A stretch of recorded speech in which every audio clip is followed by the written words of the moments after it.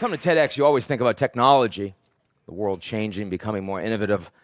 Think about the driverless. You know, everyone's talking about driverless cars these days, and I love the concept of a driverless car. But when I go in one, you know, I want it really slow. I want access to the steering wheel and the brake, just in case, right? I don't know about you, but I am not ready for a driverless bus. I'm not ready for a driverless airplane. How about a driverless world? And I ask you that because we're increasingly in one. Right? I mean, it's not supposed to be that way. We're number one. The United States is large and in charge, right? Americanization and globalization for the last several generations have basically been the same thing, right? I mean, whether it's the World Trade Organization or it's the IMF, the World Bank, the Bretton Woods Accord on currency, these were American institutions, our values, our friends, our allies, our money, our standards. That was the way the world worked. So it's sort of interesting. If you want to look at how the U.S. looks, here it is. This is our view of how the world is run. President Obama has got the red carpet. He goes down Air Force One, and it feels pretty good. It feels pretty comfortable. Well, I don't know how many of you saw the China trip last week and the G20.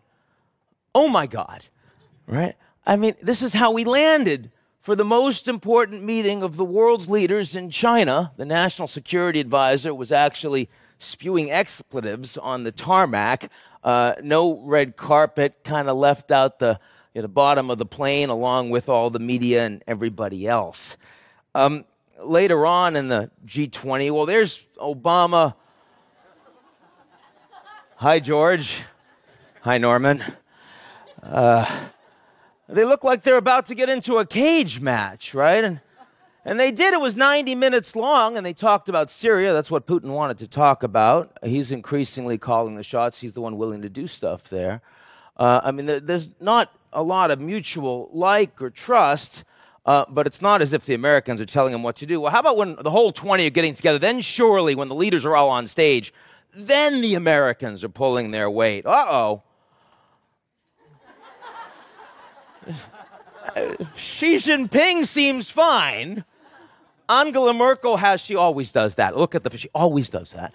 But Putin's telling Turkish President Erdogan what to do, and Obama's like, what's going on over there? You see, and it's not, the problem is it's not a G20. The problem is it's a G0 world that we live in, a world order where there is no single country or alliance that can meet the challenges of global leadership. The G20 doesn't work. The G7, all of our friends, that's history. So globalization is continuing. Goods and services and people and capital are moving across borders faster and faster than ever before, but Americanization is not. So if I've convinced you of that, I want to do two things with the rest of this talk. I want to talk about the implications of that for the whole world. I'll go around it. And then I want to talk about what we think right here in the United States and in New York. So why? What are the implications? Why are we here? Well, we're here because the United States, right? I mean, we spent $2 trillion on wars in Iraq and Afghanistan that were failed. We don't want to do that anymore. We have large numbers of middle and working classes that feel like they've not benefited from promises of globalization, so they don't want to see it particularly. And we have an energy revolution where we don't need OPEC or the Middle East the way we used to. We produce all that right here in the United States. So the Americans don't want to be the global sheriff for security or the architect of global trade. The Americans don't want to even be the cheerleader of global values. Well, then you look to Europe. And the most important alliance in the world has been the transatlantic relationship. But it is now weaker than it has been at any point since World War II. All of the crises, the Brexit conversations, the hedging going on between the French and the Russians, or the Germans and the Turks, or the Brits and the Chinese. China does want to do more leadership. They do, but only in the economic sphere. And they want their own value standards currency in competition with that of the U.S. The Russians want to do more leadership. You see that in Ukraine, in the Baltic states, in the Middle East, but not with the Americans. They want their own preferences in order. That's why we are where we are. So what happens going forward? Let's start easy with the Middle East. You know, I left a little out, but you get the general idea. Look, there are three reasons why the Middle East has had stability such as it is, right? One is because there was a willingness to provide some level of military security by the U.S. and allies. Number two, it was easy to take a lot of cheap money out of the ground because oil was expensive. And number three was no matter how bad the leaders were, the populations were relatively quiescent.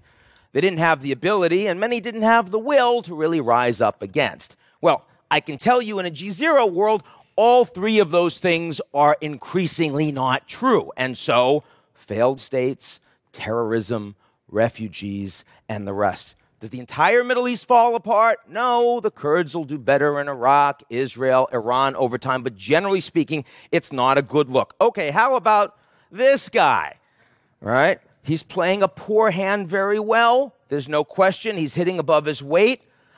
But long term, I didn't mean that. But long term,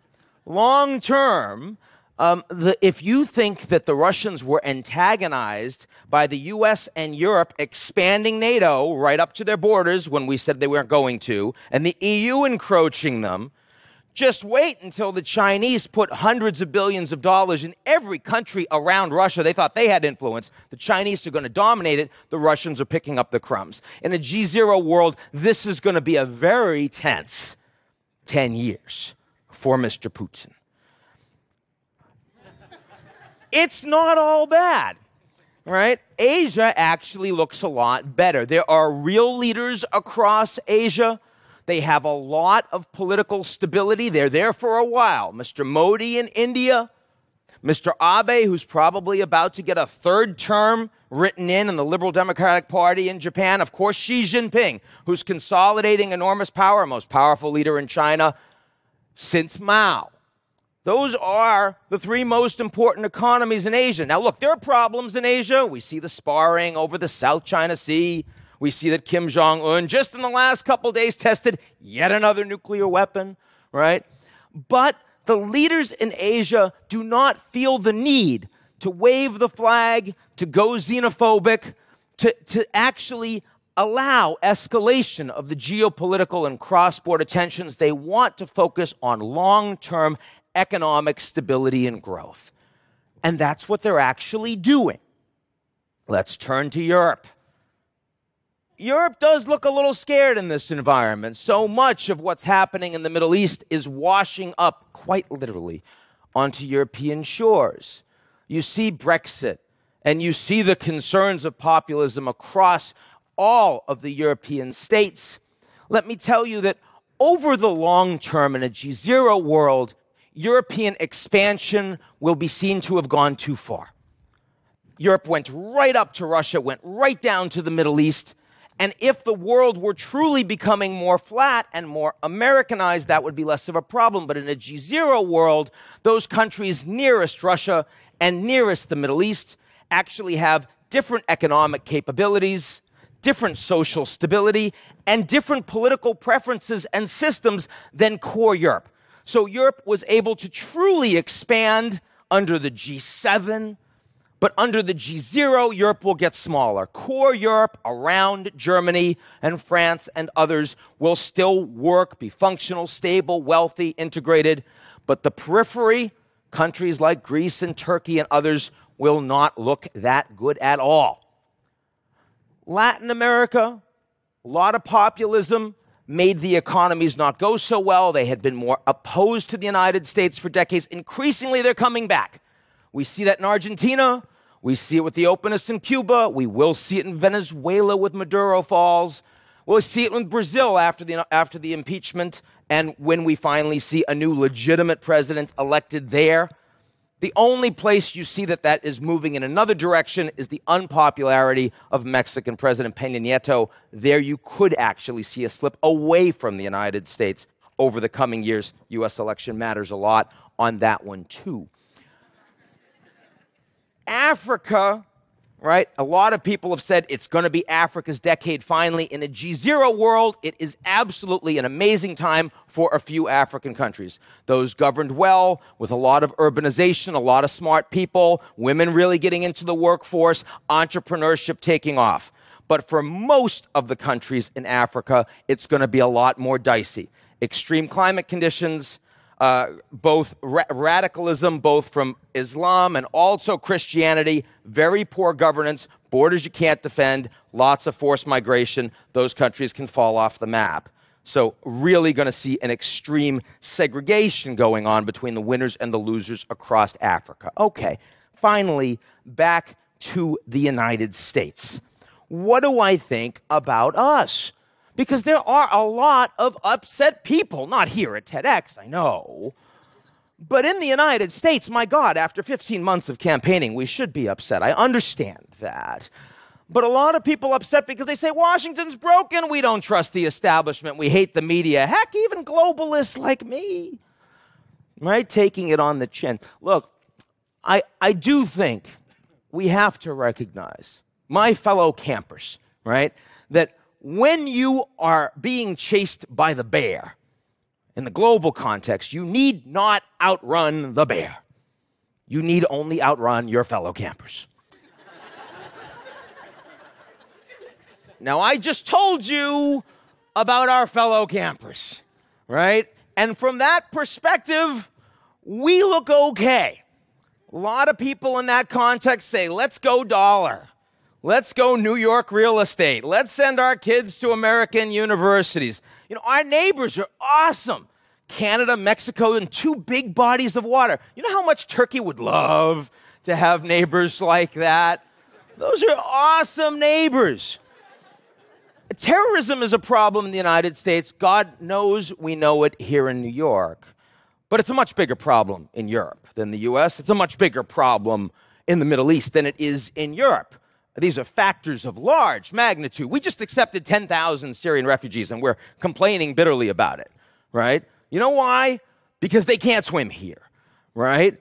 I mean, the Turks would love to have only 10,000 Syrian refugees, the Jordanians, the Germans, the Brits, right? That's not the situation. So that's the reality of the United States. Now, that sounds pretty good. Here's the challenge. In a G0 world, the way you lead is by example. If we know we don't want to be the global cop anymore, if we know we're not going to be the architect of global trade, we're not going to be the cheerleader of global values, we're not going to do it the way we used to, the 21st century is changing, we need to lead by example. Be so compelling that all these other people are going to still say, it's not just they're faster campers. Even when the bear's not chasing us, this is a good place to be. We want to emulate them. The election process this year is not proving a good option for leading by example. Hillary Clinton says it's going to be like the 90s. We can still be that cheerleader on values. We can still be the architect of global trade. We can still be the global sheriff. And Donald Trump wants to bring us back to the 30s. He's saying our way or the highway. You don't like it, lump it, right? I mean, neither are recognizing a fundamental truth of the G0, which is that even though the U.S. is not in decline, it is getting objectively harder for the Americans to impose its will, even have great influence on the global order. Are we prepared to truly lead by example? What would we have to do to fix this after November, after the next president comes in? Well, either we have to have another crisis that forces us to respond. A depression would do that. Another global financial crisis could do this. God forbid another 9/11 could do that.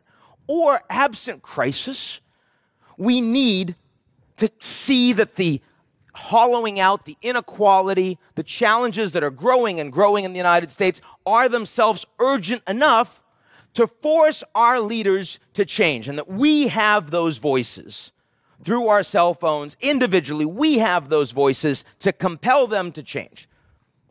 There is, of course, a third choice, perhaps the most likely one, which is that we do neither of those things, and in 4 years' time, you invite me back, and I will give this speech yet again. Thank you very, very much.